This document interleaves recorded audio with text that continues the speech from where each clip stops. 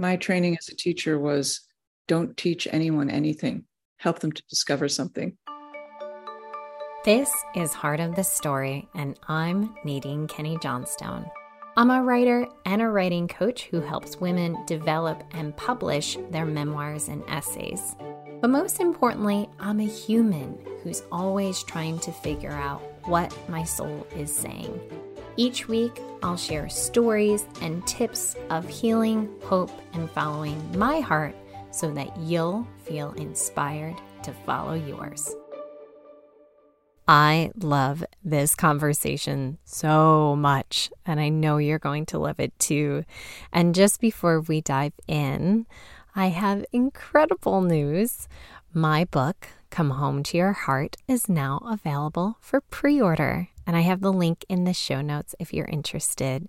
It is part personal essay collection, part guided journal, and it's all about really tapping into your innate wisdom and falling back in love with yourself. I wrote it for you, from my heart to your heart, and I really hope you'll love it. So you can check that out. Let's dive in to this amazing conversation with the incredible Susan Piver. All right, my friends, you are in for a special, special treat. So we have Susan Piver with us today. Susan is not only a New York Times bestselling author, she's a Buddhist teacher, she's a meditation instructor, she's the founder of the Open Heart Project. She is a wonderful human, and I found out about her through our dear producer, Michelle Rado. And so we're here today to talk about all the things that you love hearing about, which is writing, which is the spiritual path, and also Susan's new book, The Buddhist Enneagram. So without further ado, welcome, Susan. Thank you. Thank you. I'm very happy to be here. Oh, so happy to have you. So I was listening to a wonderful conversation that you had on the Good Life Project. And one of the many beautiful things you said on there really caught my attention, which is that I'm paraphrasing, but you said, we're not authoring our lives, we're more shepherding them.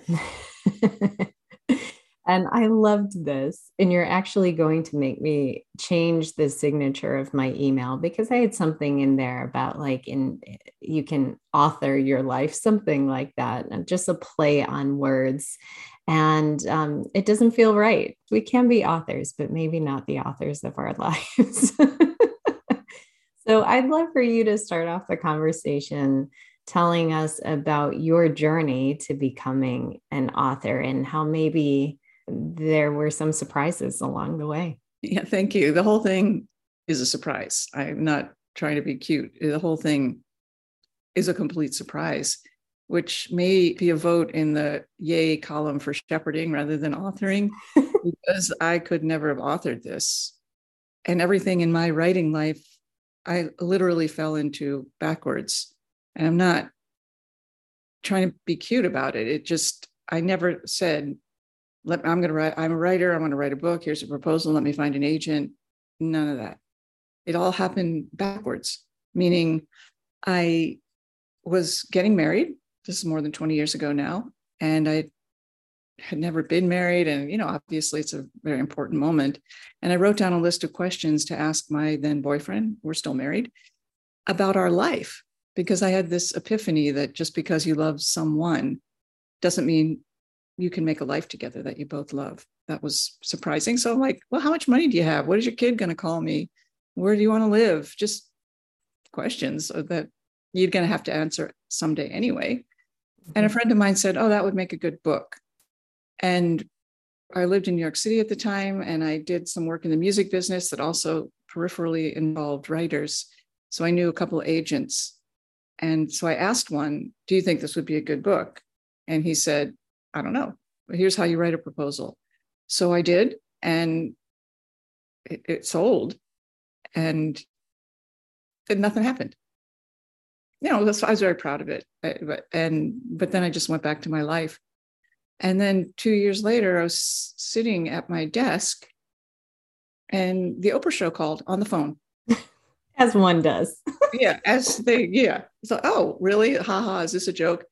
And they were producing a show about called What Happens After the Wedding. And I ended up being on for that topic twice because it was proved to be a popular topic for their audience. So then the book became a New York Times bestselling book. Who knew? And because it sold well, I got offers to write other books. And they were horrible. And the next books I wrote were terrible. But okay, you live and learn. And then suddenly I found that I was writing. So I'm not, again, it's not like, oh, I was so lucky. I just, slipped on a banana peel and ended up on the New York Times bestseller list. No, that would be nauseous if I thought that's what someone else was saying. But that is how it happened. It just happened to happen that way. But then just briefly, the next books were so bad. I mean, they weren't horrible, but the relationship with the publisher was horrible because they had huge expectations. Mm-hmm. And I could not fulfill those expectations. So the relationship went very sour. So I thought I would never write another book because it actually was traumatic. Mm-hmm. And maybe 4 years went by until I jumped back in. I'm so happy that you gave an honest telling of the journey of a writer, because Elizabeth Gilbert talks about this in her TED Talk, The Elusive Creative Genius. And she said, after Eat, Pray, Love came out, there was such expectation that she could understand why authors are driven to drink or anything else, any sort of other self-destructive behavior, because the pressure is so high. And she found that she had to create a mental construct of eliminating that pressure. And the only way that she could keep writing was by just saying she was going to show up for her job, and that it was her muse's job to make it good or not. It didn't matter either way. She was going to show up for her job and write, but whether or not it was good or crap, that was up to the muse. Well, they did a good job, those muses. So I know. I think they did all right. Uh-huh. But I'm so glad that you talk about that part of it. And I wonder about, now you have Lionheart Press. Mm-hmm. So tell us a bit about your journey to that. Yes, that's an in-house press, because as just this little story illustrates, I've had the highest highs and the lowest lows in the world of publishing. I mean, the unbelievable explosive success and then abject failure and rejection. Just PS all within like a couple months. So I'm like, oh, okay. Well, then I went back in, and this is a long way of answering your question. I wrote other books because my Buddhist practice became so central to my life. And I kept seeing things in it that were very helpful in an ordinary life. And I wanted to share those things. And they were fine. Those books were good. I liked those books. And they sold okay. Mm-hmm. But each time it was still painful. It's painful to work with a publisher. And I've worked with some of the great ones and some of the great editors. And it's still painful because you're making a product and you're a widget. And no matter how soulful they are, and I've been lucky in many cases with editors, you still have to perform. And so they've got one eye on you as a creative person and the other eye on you as a product. And you can feel which eye they're looking through. Mm-hmm. And when they evaluate the manuscript, they're not looking through the first eye. They're looking through the second eye, the product eye. And it just takes a long time to grasp that. And it's painful. Oh, we're just going to be so great. You're great. This is great. Oh, yeah, everybody's very hopeful. And then when those things don't happen, it's, they just start talking to someone else at the cocktail party. Anyway, long-winded way of saying, at some point, actually in 2018, I decided I'm not doing that game anymore. I think I'd written 6 books at that point. If it was my first book, I would not have made this decision. But because I had written and I had a mailing list, like, I'm just going to self-publish. Mm-hmm. And by that point, I had the Open Heart Project, which you kindly mentioned, the online community with close to 20,000 people in it, meaning 20,000 email addresses and, more than that. But basically, why don't I just sell something to these people? They've already made some indication that they like me and I really like them. Mm-hmm. I know what they're thinking about, in a very vague way, because I get emails or we teach classes and I see what is interesting to them, which doesn't mean it has to be interesting to me, but where's the intersection? And so that was a great experience. The Four Noble Truths of Love. I mean, I'm so happy that I self-published it. We sold about 12,000 copies, which I feel like, yay, that's great. 12,000 copies from me to you. Wow. And the Buddhist Enneagram, I also definitely wanted to self-publish because it's a book that it fits no niche. It fits no category. Mm-hmm. But I wanted the freedom to F it up or make it great or do whatever it is that was going to happen with it. So, yeah. And then along the way, we started publishing other authors, mostly teachers who teach in the Open Heart Project. So it's stemming organically somehow. So I think this Buddhist Enneagram was our 5th book. I love that. I help women. I kind of midwife. I help women develop their memoir ideas and then bring them out into the world. And one of the things that brings me great joy is that there are multiple options. Traditional publishing is not the only route. And it's such a relief and it's so freeing to know that. And I wonder how the experience has been for you with Lionheart Press and with putting your books out the way that you want to. What freedom and or hardship has that led to? Yeah, many, many kinds of freedom. But the key for me is I have a great editor named Crystal Gundrud. And she's like what you think an editor should be at a publishing house. Because what you think is, this person's going to get in there and muck around with me and we're going to she's going to make this book better, because usually she. And they do, but only after it's written. Mm-hmm. They're not part of the process. These days, my understanding is if anyone's part of the creation process, it might be your agent, but it will not be your acquiring editor. Mm-hmm. Only when it's done do they look at it. So Crystal Gundrud is old school. I share it with her. She comments. She pushes me. She tells me things are good that I think are bad. She tells me things are bad that I think are good. Mm-hmm. And that's the key. If she wasn't there, it would be much more difficult.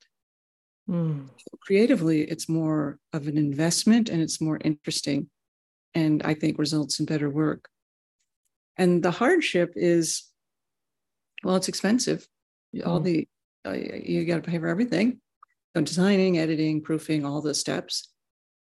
And it's a lot of work. And I am not scared of a lot of work. That to me, that's not like, it's a lot of work, so I'm not going to do it. No. But there are 1,000 moving pieces, from the ISBN code to the loading the audiobook onto Amazon's platform or wherever. And then there are decisions to make. Like my early decision for all our books was we will hold no inventory. Mm-hmm. No inventory for us. Mm-hmm. It will be only print on demand and digital formats. And so, but you could decide otherwise. You could say, I want my books in bookstores and make a relationship with a distributor. But I'm like, I don't care if the books are in bookstores. If they want it, they can buy it from Ingram Spark or something. But I'm not going to play that game because I know that game. Because I used to be in the music business, as mentioned, and you send 10, you get 9 back at some point. So I don't want that. Yes. I just know that so many women writers who are listening are going to really feel connected in this moment, because so many of them want to see their work out in the world, but they don't want to play the game, as you're talking about. Mm-hmm. And so when you were writing the Buddhist Enneagram, how was it similar or different to writing your other books? Yeah, thank you for that question. In some ways, it was no different in that it was going into a hellhole and looking around and, climbing back out. Any book would have that aspect, at least for me.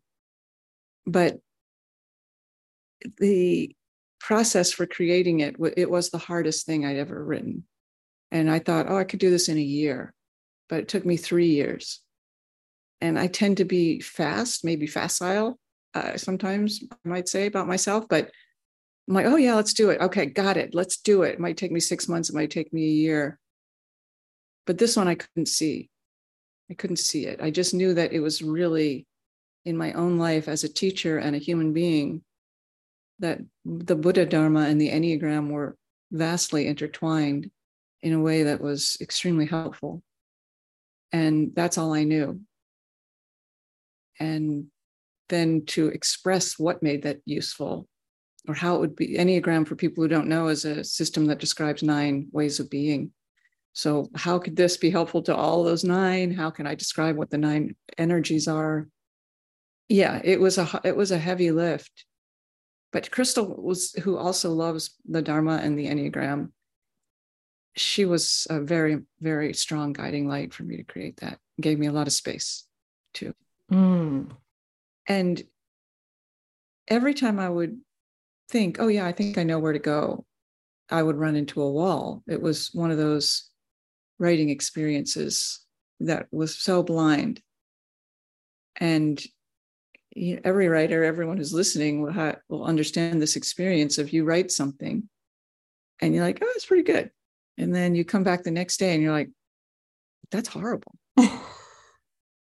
What did those words do overnight to make them into something horrible?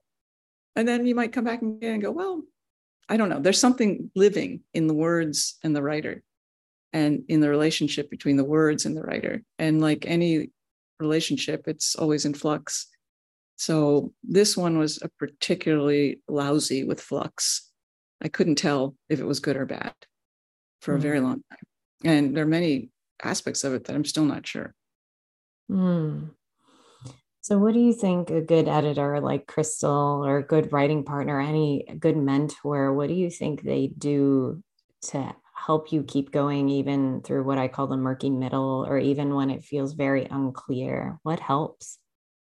Yeah, well, it's really kind of sad. What really helps is being told you're good. What you have to say should be said.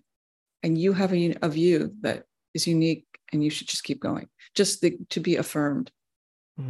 That's what helps. There's no tricks, or like try writing underwater, or try, I don't know what, recording what you're going to say. Those things don't help. But just someone that holds the space with you with gentleness and sharpness. One without the other, not good. But Crystal is really good at both of those. And how does your Buddhist practice and all of your Buddhist knowledge, how does that help at all in the writing process? It helps so much. First, it always gives me, whether it's overt or just visible to me, it gives me a way to structure things.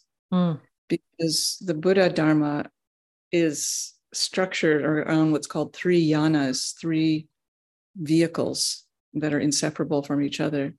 And the first is foundational. I won't go into a whole Buddhist talk, but what are the foundational things that you need to be a spiritual practitioner?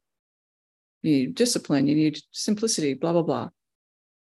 Then the Mahayana, when you have that foundation, your heart opens just naturally.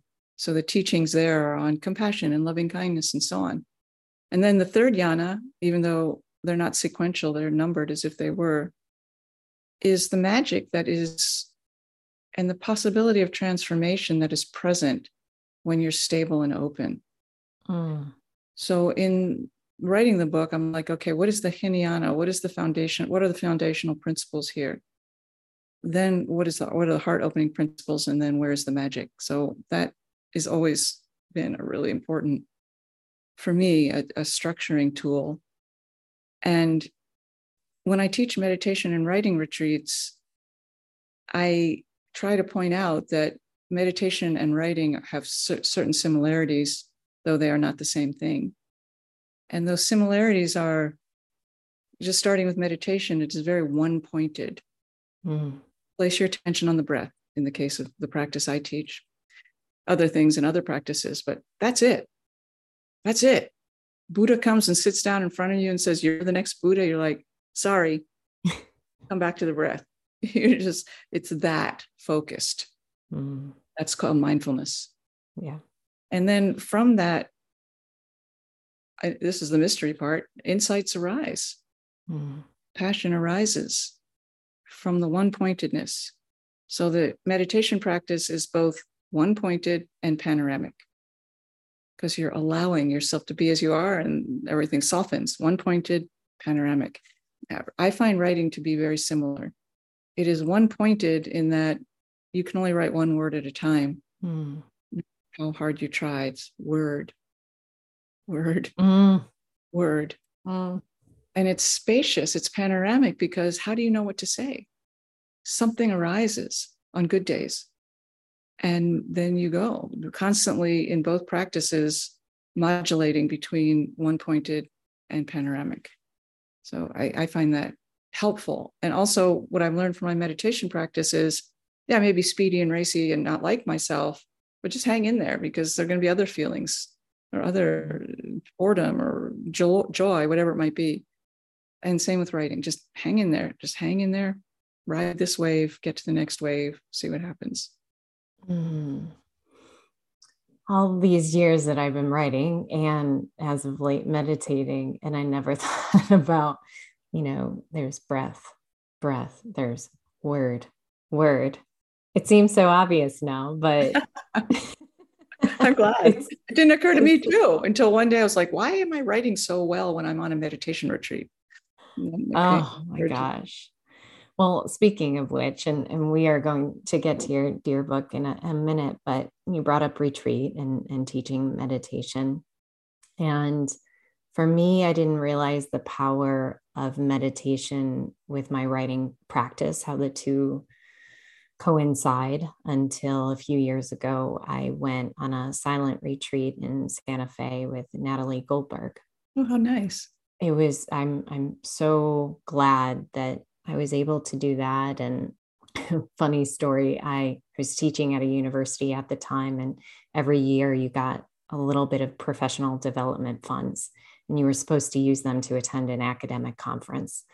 Well, I never much felt like an academic, and I was always doing this stuff on the side and wanting to deepen my meditation practice. And so I somehow wrote up in the description to make it sound as if this sit, walk, write retreat was very academic. Awesome for you. And so that's how I was able to go to it. Anyway, so I went and I found, oh my goodness, I had always meditated in the afternoon. I had always written in the morning. And with her setup, we meditated in the morning. We sat for 30 minutes, and then we would do the writing. And it felt so different. I felt so much more open, not like I was forcing the words then, but that I was open to whatever wanted to be written. And so two things, I'm wondering just literally what your writing process looks like. Is it morning? Is it after meditation, before? And then I want to talk a bit about retreat. So what does writing look like for you, and how does it weave in with meditation? Yeah, thanks for asking. So the process is not uniform, and it's not willy-nilly. I don't know. But just going back, I can elaborate on that. But the retreat thing is that this is the key, what you just said. Writing in the morning and meditating in the afternoon, or vice versa, either way, it's totally fine. But what really is necessary is a container. And Julia Cameron, she said this once in a conversation with Natalie Goldberg that happened to have been recorded, and I had the cassette because like 25 years ago. Yes. She said, I'll never forget this. The first rule of magic is containment. And that is a phrase to live by. You have to have a container for magic. Otherwise, it's just energy streams that just go hither and yon. And on a retreat, the container is the schedule.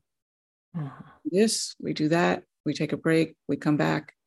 It creates containment, which is essential in the writing process. So most people, probably us included, think, well, you just get up and you make yourself do it, or you have a routine and you don't get up till you've written 1,000 words or 50,000 words or whatever it is. And that is impossible for me. And it's not because I'm a prima donna. I mean, I can be, but not about this. I don't know why. Some people thrive on that because the container, which is so important, cannot be self-generated. That's why writing groups are so good and writing retreats are so powerful. And having a writing coach, there's a container there, there's a relationship.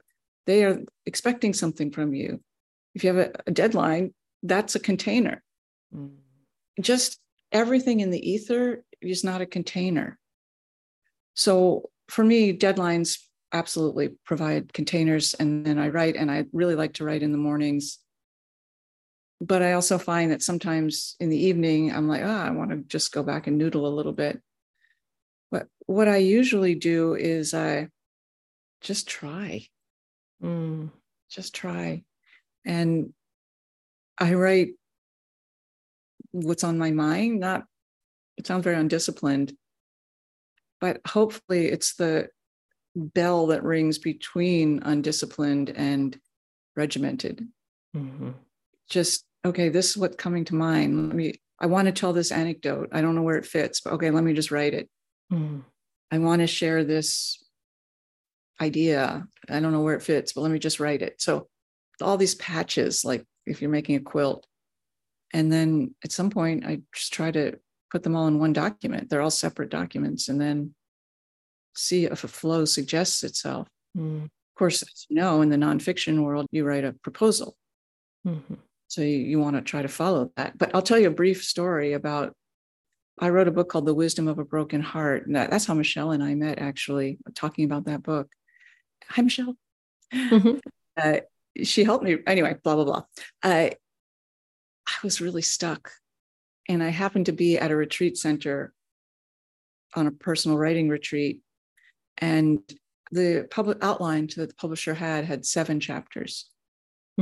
And I ran into someone there at the retreat center who's like one of the best editors of Buddhist texts in the world.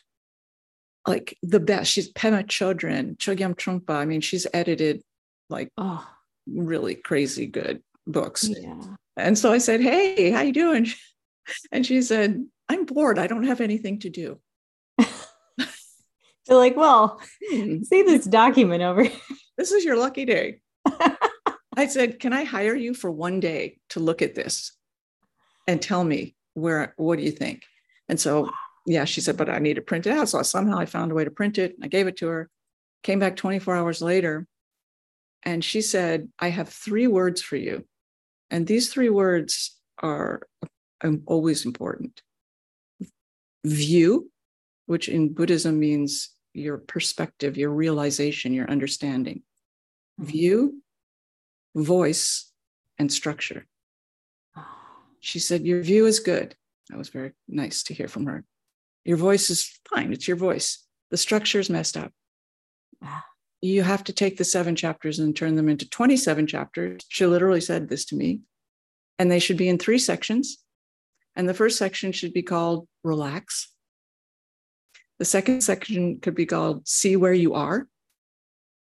And the third section should be called Be Where You Are. Would you like a cookie?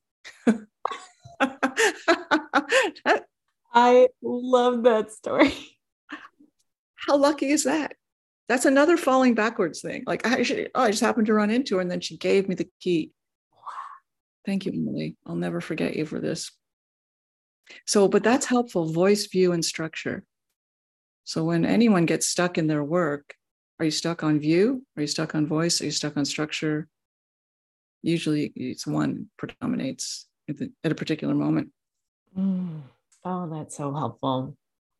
And it's just reassuring to hear too, when I talk to other writers, that they write these islands, same as I do, meaning that my approach is just pay attention to what you're paying attention to and write that piece that day. And they're just kind of these islands that seem like they're all by themselves. And it's not until you have, I don't know, 20, 30, however many islands, and you print them out and you see what the book wants to be. Love that.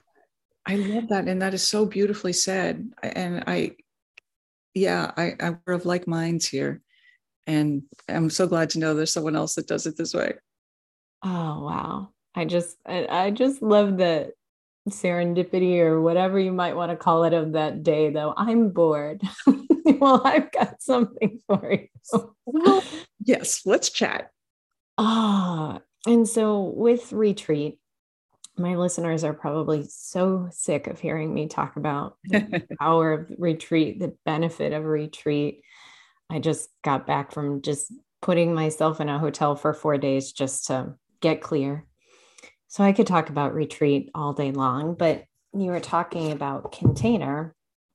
And of the many things I dog-eared in your book, you said, different things create containment. Deadlines create containers for writers. Going on retreat creates containment for consistent meditation practice.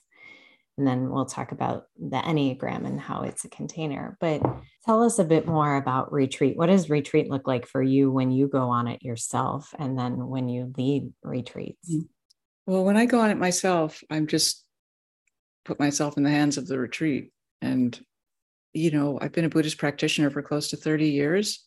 Doesn't mean I'm any better at meditation than anyone else, because I'm really not. But there are certain things I really like studying. And there's certain lineages within Tibetan Buddhism that I feel very drawn to. So I like to go on retreat to study those things, to practice those things, and most of all, to be in the presence of teachers who have given me so much. That's really, I'm so lucky. And then when I lead a retreat, I teach all sorts of things, meditation and writing. I've been teaching retreats in my house in Austin, Texas, where I am right now, for 12 people. And that's been great. This is like the self-publishing version of doing a retreat. And then in July, I'm going to teach a 2-week retreat with a great teacher named Michael Carroll at a retreat center. In fact, the retreat center where I ran into this editor. And that's great. That's much more, I've taught there before. I've been on many retreats there. There's a real container. Yeah. So we're all very practice oriented though. What do you think you notice in your own life about what happens when you have containers and then you have some magic in the mix? What happens for you personally during a retreat that feels really beneficial? I'm thinking, sadly, it's been a while that I've been, especially during COVID, I've only been on one retreat that I haven't taught. The main thing that happens that I value is my understanding of the Dharma deepens. And that's not a small thing to me. And there's no way of understanding it finally, ever. But it just starts to mean more and more. And like I say, there's things I chant in the morning that I've been chanting for 30 years, every day, like the Heart Sutra. It's incomprehensible. But when I teach a retreat on the Heart Sutra, it comes alive to me. And so the path of the teacher is a very profound path, as I'm sure you know. You have to understand, you don't have to, you get to understand the teaching way more profoundly than anyone who you're teaching it to. So I really value that. I live for that. I love that. And when we think about the book, about the Buddhist Enneagram, what kind of led you? You have this deep knowledge of both Buddhism and the Enneagram. And what led you to start really thinking about writing all this wisdom down. Yeah. Because I think you said in one of the interviews something about like, there's the beauty of the no credentials or something Yeah. like that, which I loved. Yeah. Yeah, go ahead. Yeah. I'm glad that you like that. Yeah. I have the good, I don't know what I said, beauty or good fortune, Something good fortune of the having no credentials. I never went to college. I'm not I'm not a therapist. Oh, okay. I'm completely free then. um, so nothing made me think I have to write this. Uh-huh. One thing that I noticed over and over again, because I've been studying the Enneagram also for close to 30 years, is on the Buddhist teachings on compassion, which are vast and indescribable and central and really hard to do. Nothing helped me to be more compassionate on the ground in my life than the Enneagram. Compassionate towards myself and compassionate towards others. So I'm like, oh, this really helps. But for 15 years or 20 years, it's just something that I found really useful. And I taught the Enneagram to my editor, Crystal. She wasn't my editor at the time. She was my friend and other friends. And then I started teaching it a little bit in the Open Heart Project. Like, here, you make of this what you will. Here's what the Enneagram is. But then, if we're looking at the difference between authoring and shepherding, it was really one of those things where this has to happen. This must get written. And I hope I'm good enough to write it. And I don't know. Let's see. Yeah. The stories percolate in there, the anecdotes, the observations. And then, I'm wired to be a teacher, just for whatever reason. Seems to be my wiring. So let me teach this, is what really motivated me. Yeah. And that's the beauty of it, is that, the irony, first of all, of the no credentials, because you've been practicing and studying for 30 years. So I would call that credentials. But one of the things I love that you describe in the book is the mystery around the history of the Enneagram. Right. And no one can quite point. And even people will, who is it? Claudio, maybe, who said, like, I told my students it was a Sufi thing, and just so they would stop bugging me about it. But there's all this mystery. But what everyone, or most people, I should say, can agree on is that it helps. It helps us understand ourselves, and therefore it helps us understand other people too, and then how we can interact with or react to other people. You gave a wonderful example of a boss who never saw problems. He only saw possibility.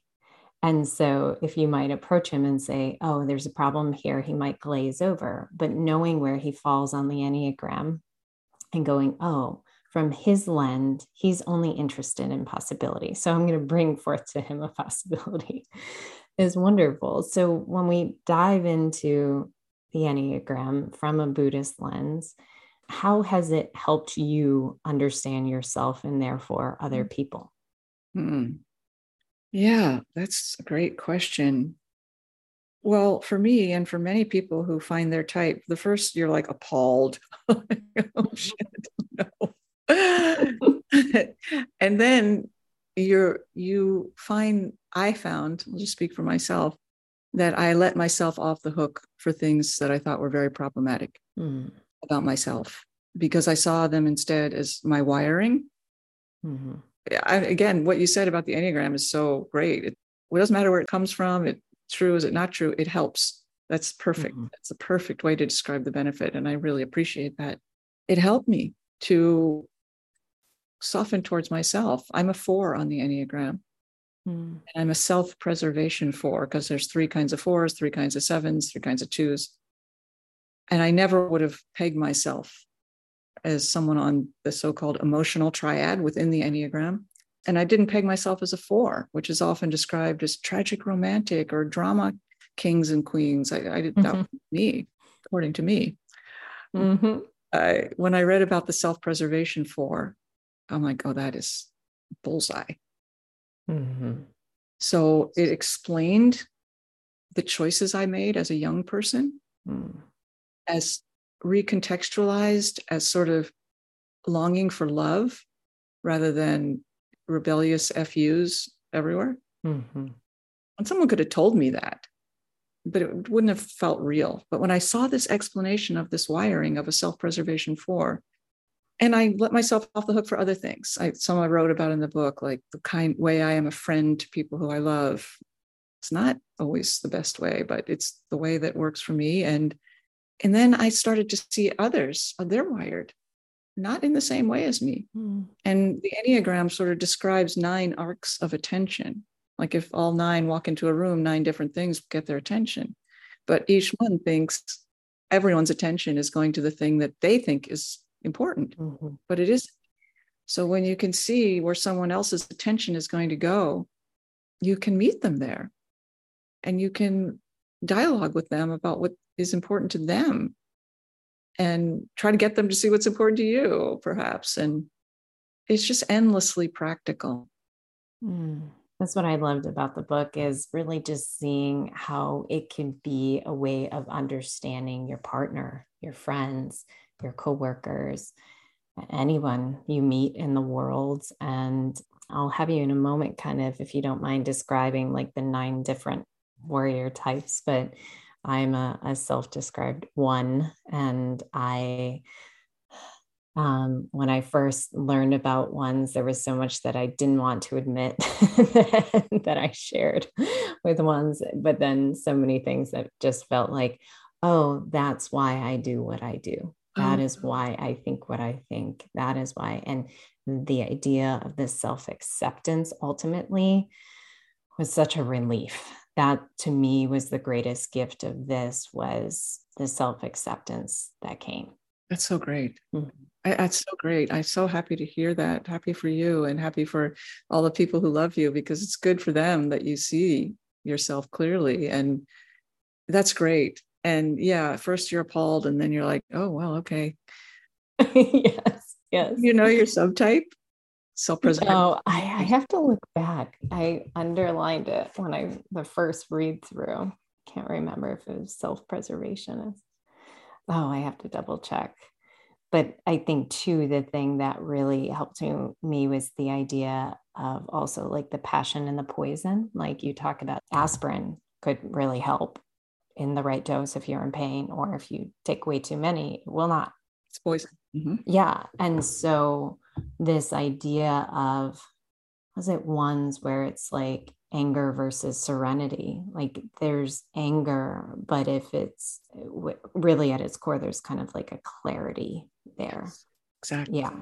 Exactly. And that was pivotal, and that was huge. So I don't want to talk about myself too much, because I want the listeners to kind of maybe see these 9 types. And I know it's so hard to give like a quick summary or a sweeping overview, but if you can kind of just talk about these 9 different warriors, I think that might help them. Sure.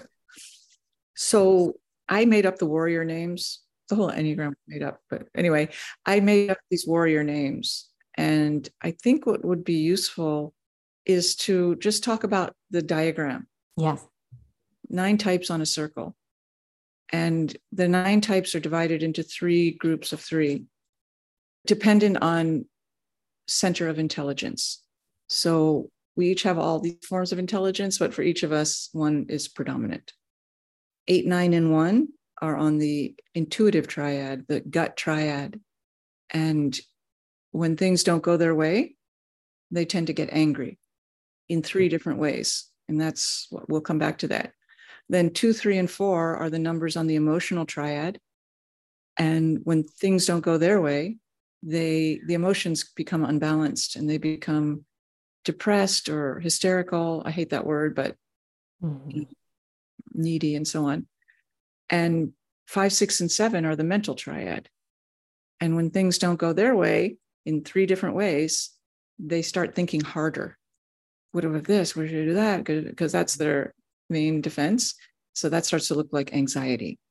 Now, within each triad, we'll take 8, 9, and 1 as an example. The intuitive triad, one of the 3 numbers overexpresses the core energy. In this case, 8. So they're angry, they get angry, you know they're angry, get out of their way, they're angry. 9 is disconnected from their core energy. They don't know they're angry, but they are. So they're sort of a little floaty. And 1, in this case, holds the core energy in, introjects the energy. So if 8 overexpresses it, 9's like, what? I don't know what you're talking about. And 1's are eating it. Mm-hmm. So that brings a kind of anger that more relates to resentment. You can feel it, not in you. Mm-hmm. So in the emotional triad, 2 overexpresses the emotional energy. They're constantly trying to make emotional connections in good and bad ways. 3s don't know what they feel. Mm-hmm. You don't know what you feel. You just go on appearances because you don't know what's under the hood of anything. Mm-hmm. Appearances are very important. And 4s, like 1s, introject the core energy. 4s introject the core energy of the emotional triad. So all the emotions are held within.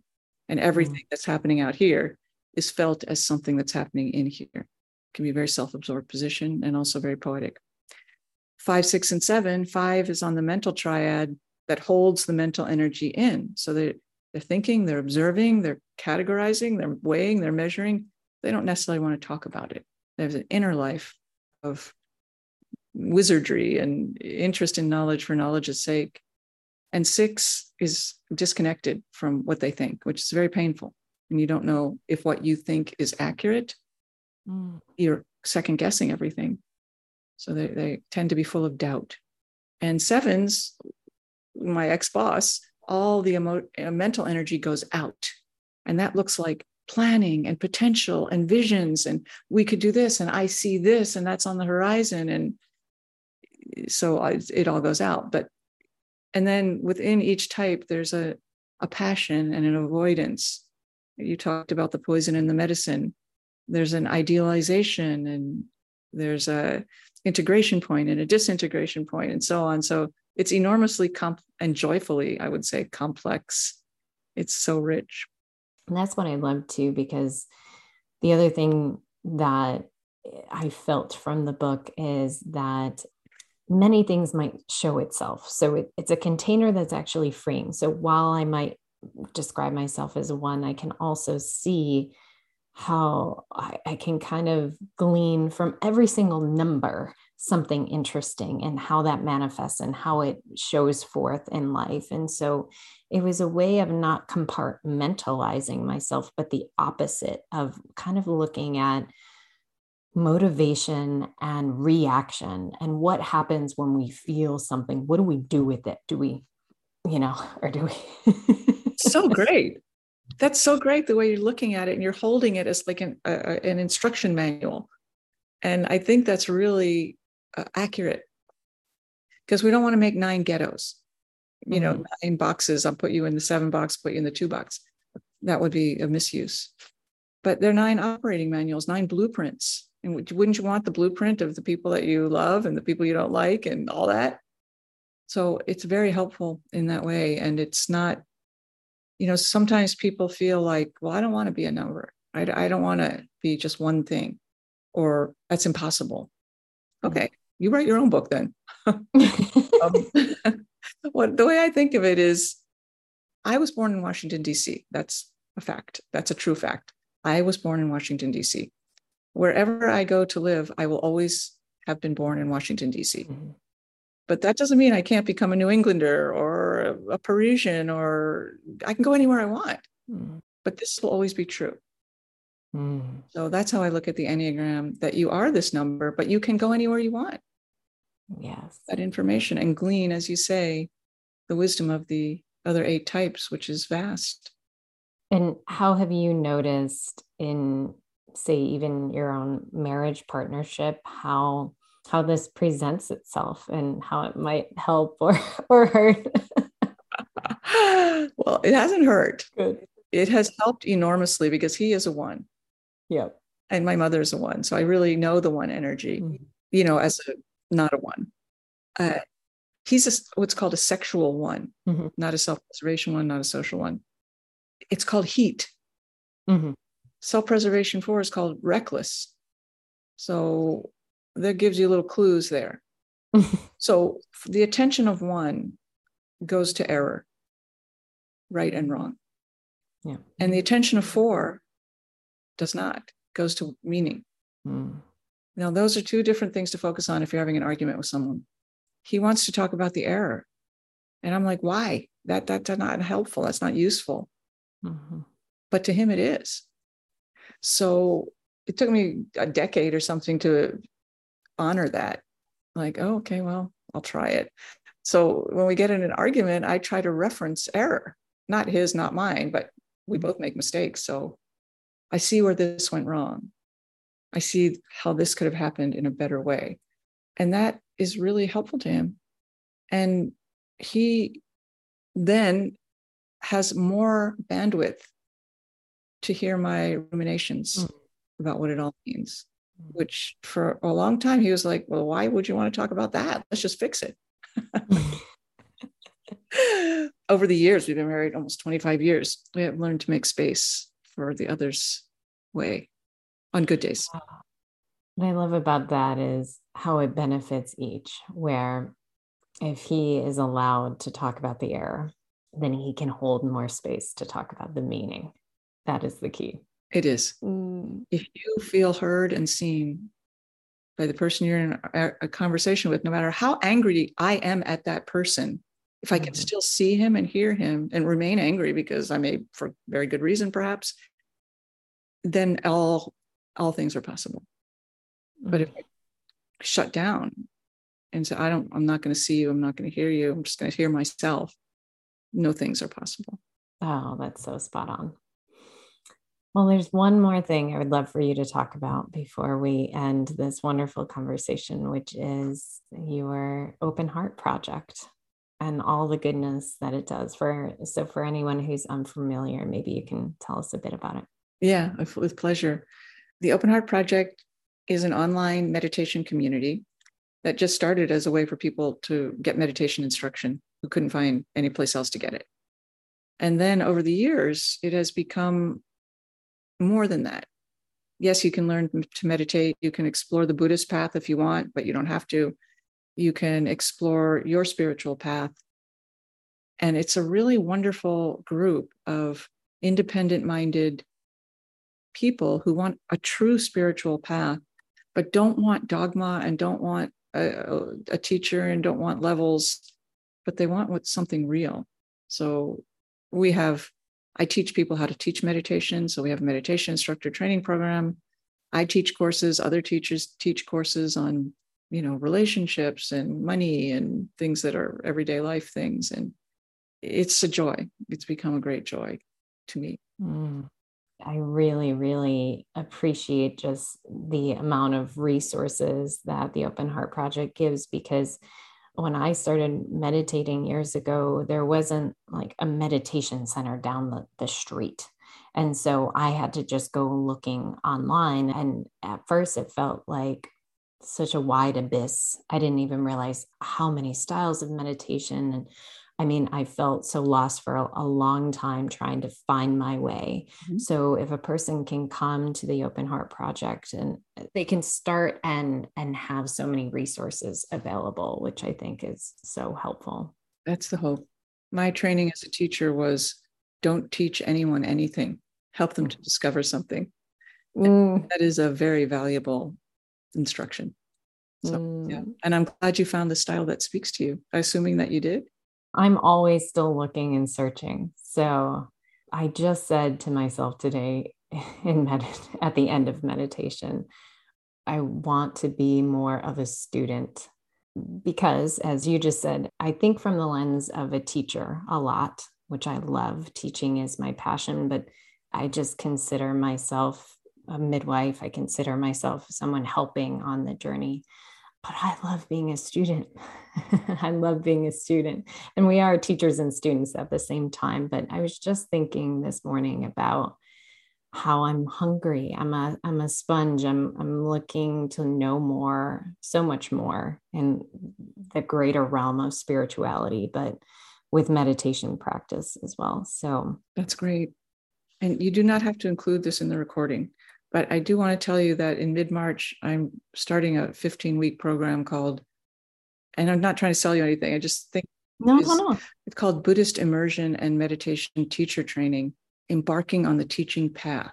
So you don't ever have to teach meditation unless you want to, but the teaching path as a spiritual path is the emphasis. And it's Saturdays 10 to 12. And we're going to look at very foundational Buddhist teachings and according to the three yanas that we talked about earlier and so on. So, oh, that sounds so good. I hope it will be. It's a first time for me to teach it, and it's crafted to answer that question. Like, I want to deepen this and I don't know where to turn, and I want to deepen it my way. Yeah.